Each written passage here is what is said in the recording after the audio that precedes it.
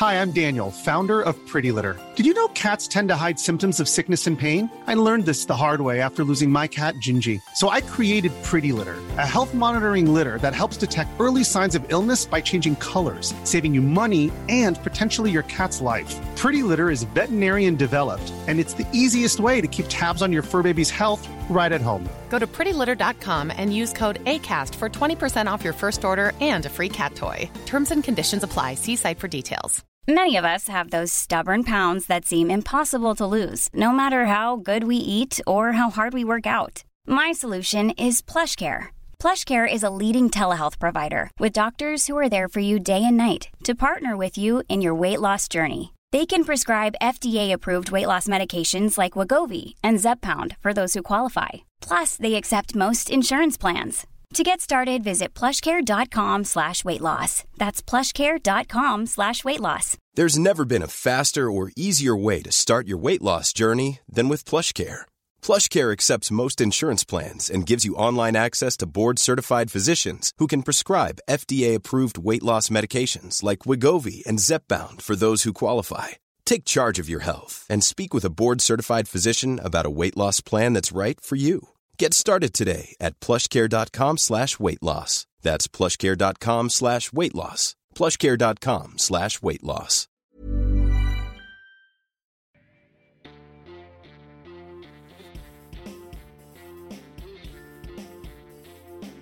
Du lytter til Liberaleren podcast. En podcast av og med Ole T. Holseth og Klaus Jakobsen. Din podcast med utgangspunkt i frihet og liberalisme. Sjekk også ut liberaleren.no og kjør debatt!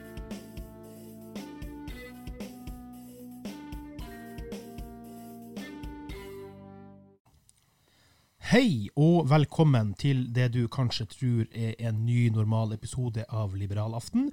Det det ikke, fordi det er fortsatt meg, Klaus og Ole. Vi sitter her, men vi skal ha en liten spesial som vi skal teste ut her, for vi har fortsatt besøk av vår gode venn.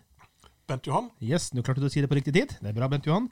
Bent Johan jo litt av en Berlin-entusiast, så vi tenkte vi skulle prøve oss litt på mer sånn historie-podd-aktig historie-episode her rundt Berlin da, i utgangspunktet.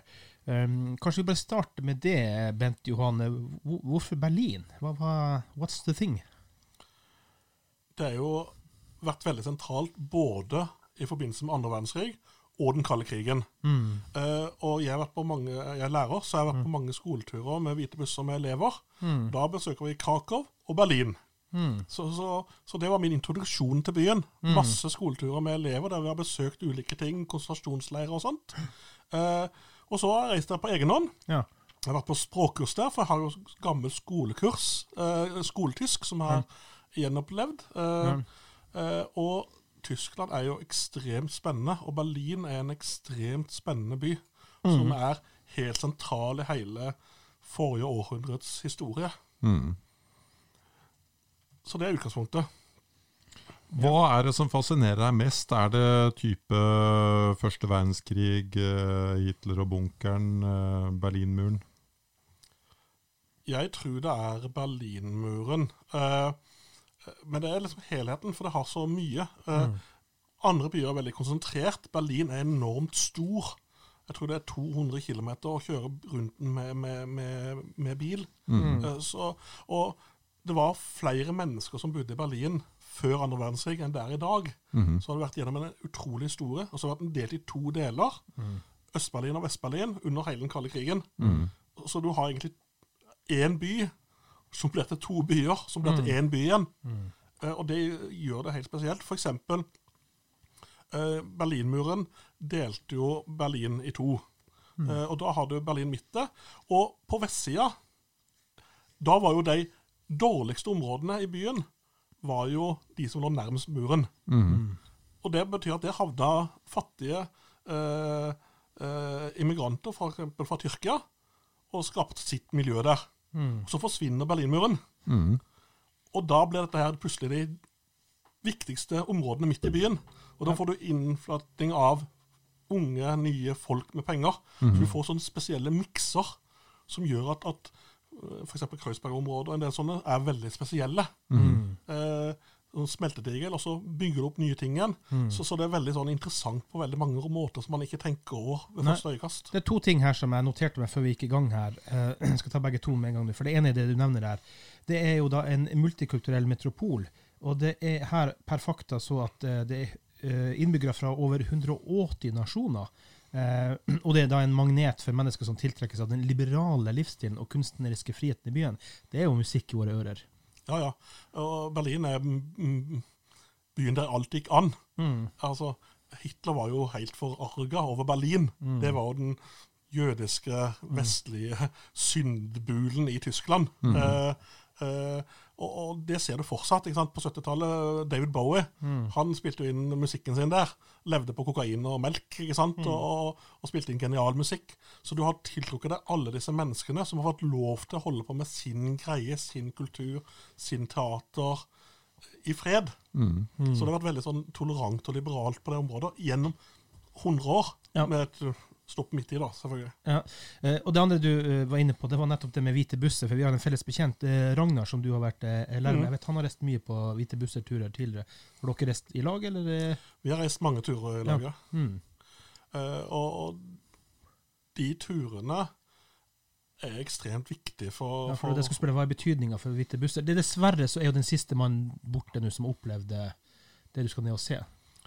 Ja, jeg har reist med tidsvitner, og han het Sigurd, og han fortalte om, han guidet oss i Sachsenhausen, som ligger rett utenfor Berlin, og det er ekstremt sterkt. Jeg har sikkert postet tusenvis av poster på Facebook, og det er den posten som har hatt mest likes, og mest kommentarer, var den som jeg skrev da han døde, fra tidligere elever. Så det er et enormt sterkt inntrykk på ungdommer.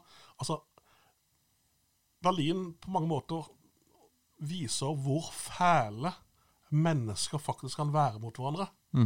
Og det skjedde først under nazistene. Men da Sigurd Syvertsen guidet oss, så sa han at jeg får ikke lov å si at dette her er noe nazistene gjorde, på grunn av at kommunistene overtok leirene etterpå. Så vi er litt usikre på om dette her var nazistene som gjorde akkurat denne feil tingen, eller om det var kommunistene etterpå. Så du bytter ut et totalitært regime med et annet, så at du har denne forferdelige kommunismen, og så får du smarte, intellektuelle folk i Norge som hyller dette her regimet. Og det er helt utrolig. Det er ingen som hyller nazistene, men de hyller de som satte opp Berlinmuren. Hvordan var det å leve i Øst-Berlin? Var enorm overvåkning. Det var mye fattigere enn i vest. Jeg pleier å vise bilder av biler. Trabanten i Øst-Tyskland i 1960 og 1988, holdt jeg på å si. Den er helt lik. Mens i vest, Mercedesen har endret seg enormt. Så du hadde et veldig statisk samfunn som ikke endret seg. Kommunisme gir ikke nyvinning. De beholder det gamle. Det var sånn at det var dyrere med bruktbil enn ny bil i Øst-Tyskland. For et bruktbil fikk du med i gang. Mens en ny bil måtte du vente på i 10 år, holdt det på å si. Så du hadde et veldig fælt samfunn på mange måter, tror jeg. Jeg må bare si en liten ting som jeg fanget opp. Jeg vet ikke om du har sett den Netflix-serien som... Jeg husker ikke helt hva den heter. Den handler om Hitlers innerste sirkel, hvor den er dokumentarisk, men så også skuespiller inn i bildene der. Da. For at Heinrich Himmler, da, som på en måte var oversjef for disse fangeleirene, han så hvilken vei det bare litt tidlig. Så han begynte jo å stenge dem ned og kjøre dem over med bulldoser til og med for å prøve å fjerne sporene av seg selv da, i mange måneder før krigen var slutt. Og da blir jeg litt overrasket når du sier det her med at kommunistene bare kommer og overtar, og hvem gjør de fæle tingene her. Det er et historieperspektiv som ikke er like opplyst enn de som drev de leirene før. Altså det er 2 typer leirer. Det ene er konsentrasjonsleirer, og det andre var utryddelsesleirer. Og det var vel først og fremst utryddelsesleiren de fjernet ordentlig, som var for å rett og slett drepe jøder, og sigøyner og en del andre. Mens konsentrasjonsleiren var mer som Sachsenhausen for politiske fanger, og det er noe litt annerledes. Ellers så jeg husker ikke det nøyaktige sitatet, men Himmler sa vel noe sånn som at dette her grusomt det vi skal gjøre, men det er noe vår plikt av hensyn til fremtiden. Så man snakker ofte om at kommunisten har gode intensjoner, men nazistene hadde også det samme.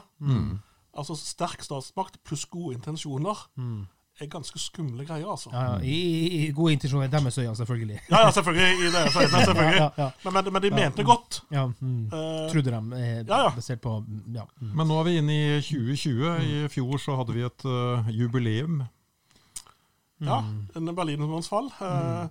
30 år siden. Jeg var nerver, og det var spesielt. Du var der i 89? Nei, jeg var der i 2019, på 30-årsjubileet. Ja, sånn, ja. Og Berlinmuren er jo helt sånn, det er symbolet på den kalde krigen, men det er også symbolet på kommunismens ondskap. I 1962 så var det en som heter Peter Fechter som ble skutt da han prøvde å rømme. Han er ganske kjent. Han prøvde å flykte med en kamerat, ble skutt i magen og lå og skreik om hjelp og blødde i hjel. Og det er en veldig kjent historie. Men samme år så var det 2 17-åringer som også ble drept. Altså, kommunistene skjøt 17 år gamle mennesker som ønsket å flykte fra landet. Altså, kan man gjøre sånt? Og det er sånn, dette er det vi kaller ondskap, rett og slett. Og de beskyttet seg jo, kommunistiske lederne, ved at de hadde ikke en sånn stående ordre om å skyte. Men hvis du skjøt en flyktning, så fikk du lønnsforhøyelse, ekstra ferie og forfremmelser. Og det kalles jo gode insentiver fra deres prinsipper, da, selvfølgelig. Så du har et forferdelig system. Og det viser også, når du ser på slutten av Berlinmuren, hvor raskt ting kan skje.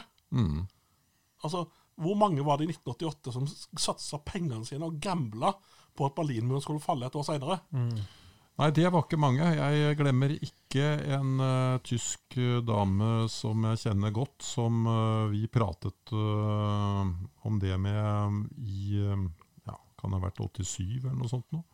Og hun var overbevist om at selv om muren skulle fjernes noen gang, så ville østtyskerne fremdeles være en nasjon, fordi de hadde skapt noe som for dem var unikt, og hun trodde ikke det kunne la seg forene noen gang.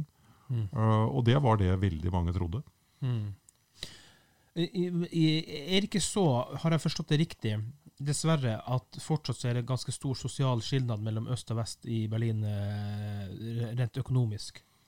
Det er nok fortsatt rikere i vest.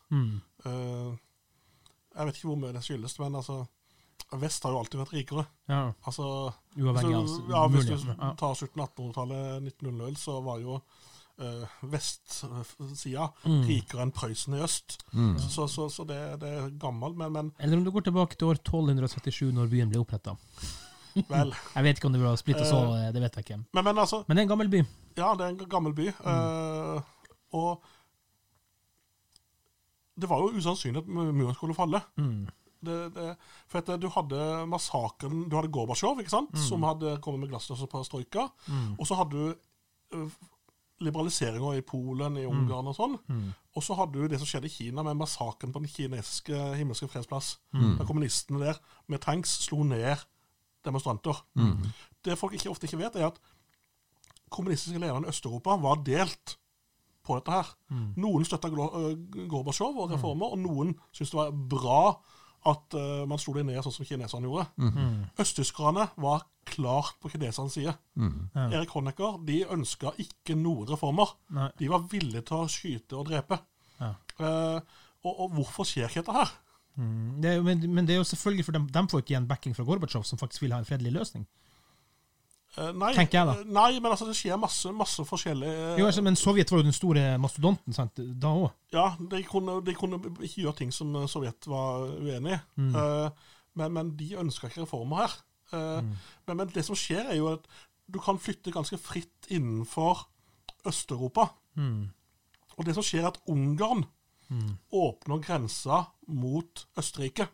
Og det betyr at østtyskere kjører gjennom Tsjekkia, Ungarn og ned til Østerrike. Ja. Vet du hvor mange som høsten 1989 emigrerte gjennom Ungarn? Veldig mange. Det er en kjent film jeg så det der, som jeg ikke husker navn på nå. Så typisk de kjørte i de trabantene sine, og det helt at mange. Altså det er mellom 15 og 20 millioner innbyggere i Øst-Tyskland. Ja. 17 millioner står i hodet mitt, men det er kanskje feil. Ja. 600 000 emigrerte i løpet av en høst til der. Og da må de gjøre noe. Hva gjør de? De diskuterer frem og tilbake og er veldig usikre. Og det du får, er at du får demonstrasjoner. I Leipzig har du det der. De organiserer seg rundt Nikolai kirke. Kirkelederen der har et helt fantastisk navn. Han heter Christian til fornavn. Og Fyrer til etternavn.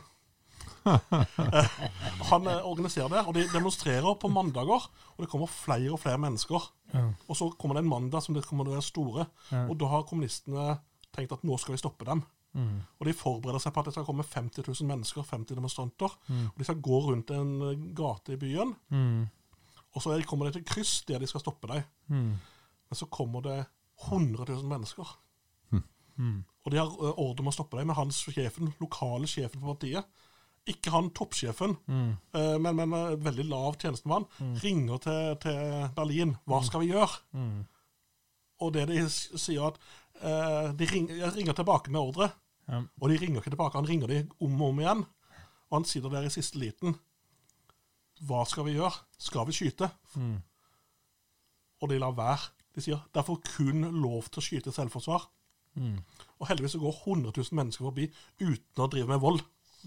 Den ene gnisten som kan sende i gang at faktisk skyter for å drepe. Og hva skjer når noen sitter der oppe i et kirke og filmer og sender dette her i Kurerer til vest og til andre plasser? Vi klarer å demonstrere. Det tenner gnisten som går videre. Og det er sånne små detaljer i forbindelse med det som skjer, som gjør at det faktisk skjer. Helt This is Paige, the co-host of Giggly Squad, and I want to tell you about a company that I've been loving, Olive & June. Olive & June gives you everything that you need for a salon-quality manicure in one box. And if you break it down, it really comes out to $2 a manicure, which is absolutely insane. It's also so easy to get salon-worthy nails at home with Olive & June. The difference between how your nails used to look when you did them yourself and now with the Mani system is a complete game changer. The best thing about Olive & June, too, is it's a quick dry. Dries in about 1 minute, lasts for 5 days, and full coverage in up to 1 to 2 coats. Visit oliveandjune.com/perfectmani20 for 20% off your first system. That's oliveandjune.com/perfectmani20 for 20% off your first system. If you're struggling to lose weight, you've probably heard about weight loss medications like Wegovy or Zepbound, and you might be wondering if they're right for you. Meet PlushCare, a leading telehealth provider with doctors who are there for you day and night to partner with you in your weight loss journey. If you qualify, they can safely prescribe you medication from the comfort of your own home. To get started, visit plushcare.com/weightloss. That's plushcare.com/weightloss. plushcare.com/weightloss. This Mother's Day, celebrate the extraordinary women in your life with a heartfelt gift from Blue Nile. Whether it's for your mom, a mother figure, or yourself as a mom, find that perfect piece to express your love and appreciation. Explore Blue Nile's exquisite pearls and mesmerizing gemstones that she's sure to love. Enjoy fast shipping options like guaranteed free shipping and returns. Make this Mother's Day unforgettable with a piece from Blue Nile. Right now, get up to 50% off at BlueNile.com. That's BlueNile.com. Many of us have those stubborn pounds that seem impossible to lose, no matter how good we eat or how hard we work out. My solution is PlushCare. PlushCare is a leading telehealth provider with doctors who are there for you day and night to partner with you in your weight loss journey. They can prescribe FDA-approved weight loss medications like Wegovy and Zepbound for those who qualify. Plus, they accept most insurance plans. To get started, visit plushcare.com/weightloss. That's plushcare.com/weightloss. Hey, it's Paige DeSorbo from Giggly Squad. High quality fashion without the price tag. Say hello to Quince. I'm snagging high-end essentials like cozy cashmere sweaters, sleek leather jackets, fine jewelry, and so much more. With Quince being 50 to 80% less than similar brands. And they partner with factories that prioritize safe, ethical, and responsible manufacturing. I love that. Luxury quality within reach. Go to quince.com/style to get free shipping and 365-day returns on your next order. Quince.com/style. Sannsynlig, men små hendelser. Og det utrolig fascinerende hva som skjer den høsten i Berlin. Og det setter jo loddet for alt i hele den politiske omveltningen i de årene, 89-90 og alt som skjer da. Ja. Du, vet du, hvor mange ganger har du egentlig vært med i Berlin? Ikke så mange ganger egentlig. Nei. Jeg bare laver mye støy hver gang jeg der. Jeg tror jeg har vært der 10-15 ganger. Ja, det var mange ganger i min verden. Jeg har ikke vært der en eneste gang. Vi skal komme inn på Ole etterpå. Men hva må du se, eller hva må du gjøre når du er i Berlin? Hva jeg må gjøre? Nei, generelt som en publikummer som lytter på nå, hva må man gjøre liksom? Tyske pølser. Okay.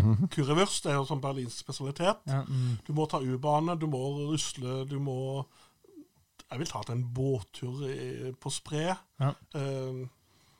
Jeg ville gått og sett på Berlinmuren ved Bernauer Straße. Ja. Lest minnesmerkene der. Ja, for det er jo en del som står igjen for som turist. Det er tre plasser det står igjen. Ja, En lang strekke ved elva der du har sånn graffiti på. Så er det en med minnesmerke for andre verdenskrig. Og så er det der oppe med Bernauer Straße. Der du hadde de sterkeste bildene der de bygde muren gjennom et hus. Du kunne se folk et hus var grensa. Du kunne se folk hoppe ut av vinduet for å komme ned på vest. Og du kunne se tyske politifolk østtyske som prøvde å holde det igjen, og så dro de nedenfra. Du har en historie der med noen som gifter seg under muren. For der på østsida i vinduet så står foreldrene til bruden. De får ikke lov å besøke datteren under bryllupet. Så de må bare stå der og så vinke til datteren som gifter seg på vestsida. Ja. Så du har masse sterke scener der fra Bernauer Straße. Ja. Så det er en veldig sånn sentral plass. Hva kan du fortelle om Stasi? Stasi var jo overvåkningspolitiet der. Ja, på østsida. Ja, på østsida. Overvåkning er alltid på østsida. Jeg tror de hadde det mest...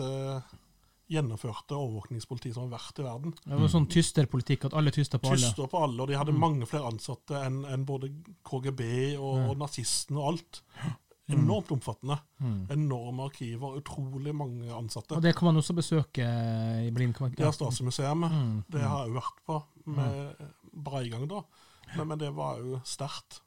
Hvordan de har lagt et helt system for å overvåke innbyggerne. Men var det, altså, som du sier, var det ingenting som Vest-Tyskland hadde på sin side av den type virksomhet? Jo, de hadde sikkert sine ting de har holdt på med, men de drev ikke og fengslet folk uten lov og dom. Nei. For jeg tenker å si i Norge, selv om de hadde alle mulige overvåkningsorgan inn hos oss, så har jo vi, altså Norge har jo også overvåkning. Alle land har jo det.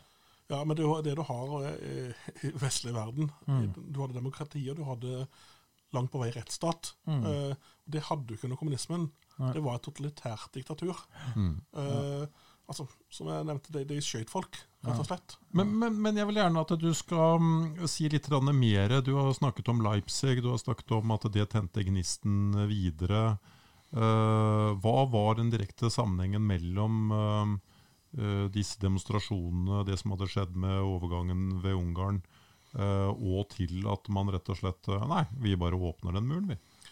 Altså det som skjedde var at de ville ikke åpne muren, og Moskva ville heller ikke åpne muren. Men de fant ut at de måtte ha en løsning for å slippe folk ut.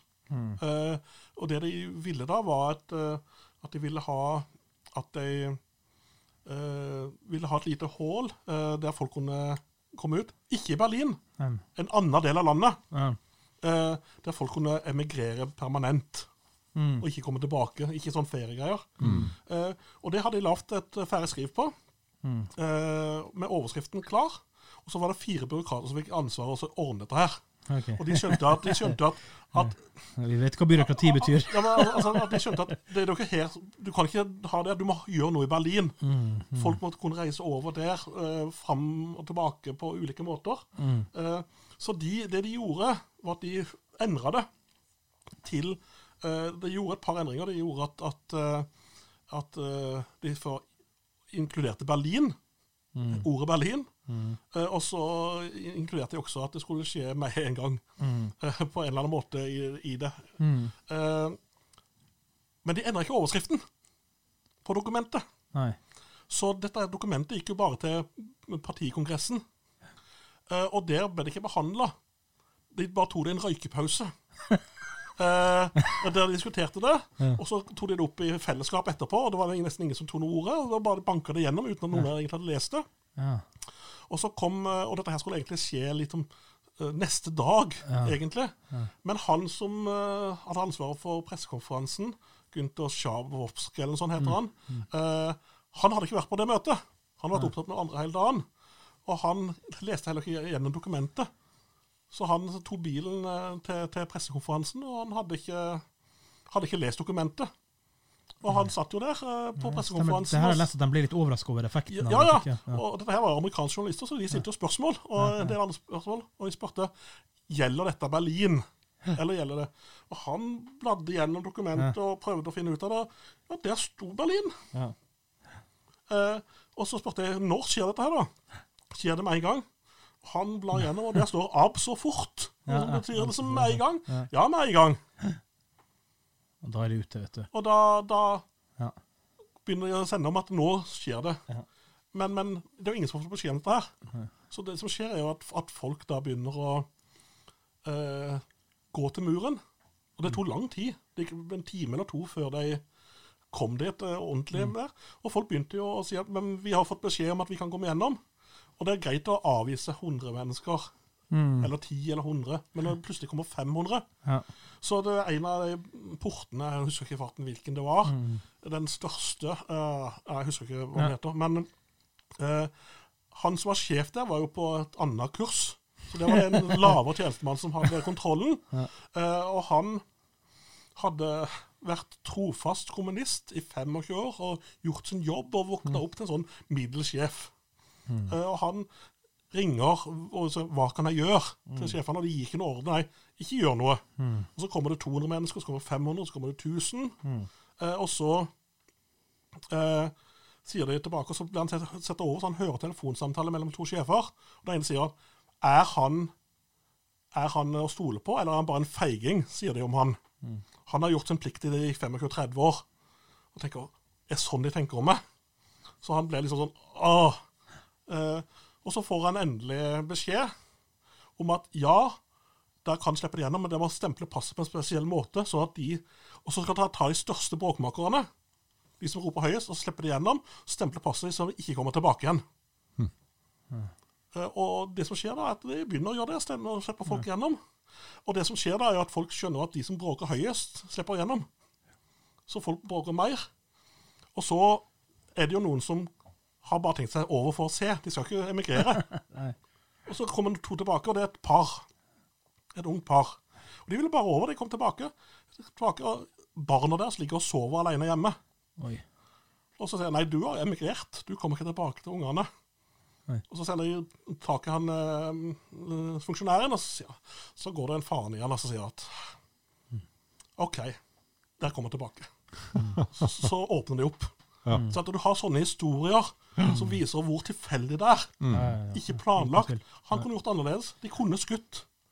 Sånn det kunne skjedd ulike ting. Han kunne lest dokumenter, han andre fyren. De kunne behandlet det ordentlig, ikke bare en røykepause. De kunne endre overskriften så folk fikk det med seg. Og Moskva hadde ikke heller fått med seg at dette skulle skje. De var fly forbannet.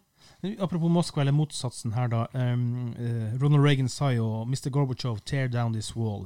Hvilken betydning hadde Reagan eller USA i presset her? Egentlig nesten ingenting, med tanke på det som skjedde der. Men de la en grunnlag for det. Altså hadde ikke Gorbachev, hadde ikke hele den prosessen skjedd, så hadde det, men for de konkrete hendelsene som skjedde den høsten, så var det ikke noe direkte sammenheng, tror jeg. Men de skapte et klima, og du fikk jo, de skjønte jo at kommunismen ikke fungerte. Ikke sant? Jeg tror det Gorbachev spurte hvordan ligger det an med økonomien vår? Og byråkratene sa at vi vet ikke. De hadde ingen oversikt, for de hadde jo alle tallene var feil. Så indirekte har det stor betydning. Og noe av det de gjorde, altså nå var jo Reagan gått av på denne tida. Det var Bush da, og det de var opptatt av var ikke skryte. Altså de måtte ikke hovere, for da ville det slå tilbake. La det bare skje forsiktig. Jeg personlig har vært litt opptatt av det spørsmålet. Kunne du på en måte trekke en direkte linje over til Ronald Reagan og kommunismens fall? Og det vel 2 ting der. Det ene at han også klarer å få til en økonomisk vekst som helt uovertruffen. Altså, det var jo år der bruttonasjonalproduktet gikk opp 6% og sånn. Det var helt vilt, rett og slett. Så forskjellen mellom Vesten og Østen blir enorm. Som du snakket om bilene i øst i DDR, de hadde jo fremdeles altså når du skulle finne ut hvor mye bensin det var igjen, så hadde du peilepinne. De hadde ikke engang finnet opp automatisk måling på det. Det var liksom på det nivået, mens vi kjørte ganske flotte biler i 89. Det var det ene, og det andre var jo alt dette rundt og på en måte oppruste så mye at de ikke klarte å følge med. Så det kostet så mye for et så fattig samfunn å kjøre seg opp militært på nivå med Vesten, at man fikk en mann som Gorbatsjov, og så inspirerte Gorbatsjov da til de hendelsene som Bent Johan akkurat har snakket om. Da. Ja, det må jo sies da, altså for meg jo Gorbatsjov en stor helt, men han har jo ikke noe godt ettermelde i ettertid i Sovjet eller Russland selv. Og det er jo synd at det har blitt sånn. Men det skyldtes jo hvordan han gikk av. Han ble jo avsatt av Jeltsin og Russland. For du hadde jo da Sovjetunionen som var landet. Nå det Russland. Og Sovjetunionen bestod av masse land, og han mistet makten, og det var hele tiden gamle kommunister, hardcore-linere, som ville ikke ha disse reformene. Så det var ikke alle som ville ha dette her. Nei. I Kina klarte de å hindre det. Mens hele Østeuropa falt over til det som kalles den frie siden. Ole, du har jo også et lite forhold til Berlin. Hva gjorde du i Berlin en gang i tiden? I 2011 så giftet jeg meg i Berlin, og det var en stor opplevelse. Det en veldig flott ambassade der, som så vidt jeg vet, den eneste i verden hvor vi har bygd ambassade sammen med de andre nordiske landene. Så da byen skulle gjenoppbygges, så klinte man til med å bygge et bygg til 1 milliard kroner, en enorm sum den gangen. Og vi fikk en utrolig fin seremoni da i den norske delen av dette bygget. Sjømannspresten da, eller hvordan? Nei, det var ambassade. Ikke sant? Folk har forskjellige måter å gifte seg på. Vi tok den varianten at vi dro til en ambassade. Ambassadepersonellet var vitner, og ferdig med det. Så vi gjorde det på en veldig enkel måte, men vi gadd ikke gjøre det liksom bare i Sandefjord. Det ble liksom litt for trivielt. Så nei, det var virkelig stort. Vi var på Checkpoint Charlie-museet, som jeg vil anbefale. Vi var på Riksdagbygget oppe i kuppelen der. Utrolig opplevelse. Riksdagbygget vel Albert Speer som bygde? Eller? Nei, det var det ikke. Det var egentlig fra 1800-tallet, 1870-årene eller et eller annet sånt. Men bygde ikke Albert Speer et helt nytt riksdag? Nei da, av det som står igjen etter han i dag, så det vel stort sett bare Olympiastadion fra 36. Okay. Så bygde førerens hovedkvarter, det ble bombet sønder og sammen. Berghoff. Nei, det var jo Martin Bormann det. Nei, det var et annet bygg. Men det kan vi komme tilbake til i neste episode. Neste historiespesialepisode. Men nei da, det var veldig mye planer på Speer, og han gjorde mye rart. Men av det som står igjen, og det jo liksom litt ironien oppi, hvis vi bringer nazismen inn i det, at man hadde tenkt seg et 1000-årsrike, hvor man skulle bygge bygg som skulle stå liksom på nivå med faraones pyramider og så videre. Men i dag så det veldig lite igjen. Berlin nå stort, men mye av de historiske stedene i sentrum, så hvis noen der, så vil jeg anbefale en sånn walking-tur. Ja, med guide.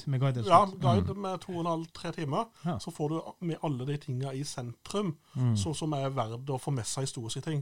Ja. så kan du bruke fritiden på å gå rundt i resten av byen.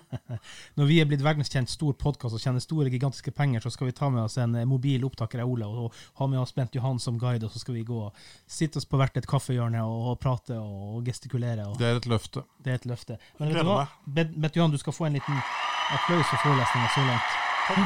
Veldig trivelig. Det er historisk, vår første historiespesial.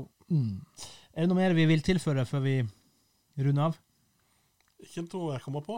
Nei, da sier vi bare takk for i dag. Takk for i dag.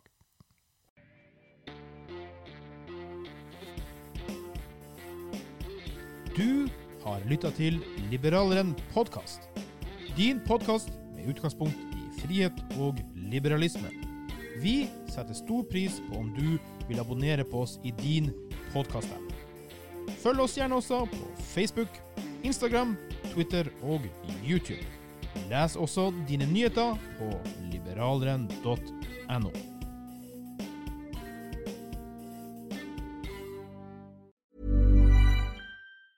Hey, it's Paige DeSorbo from Giggly Squad. High quality fashion without the price tag. Say hello to Quince.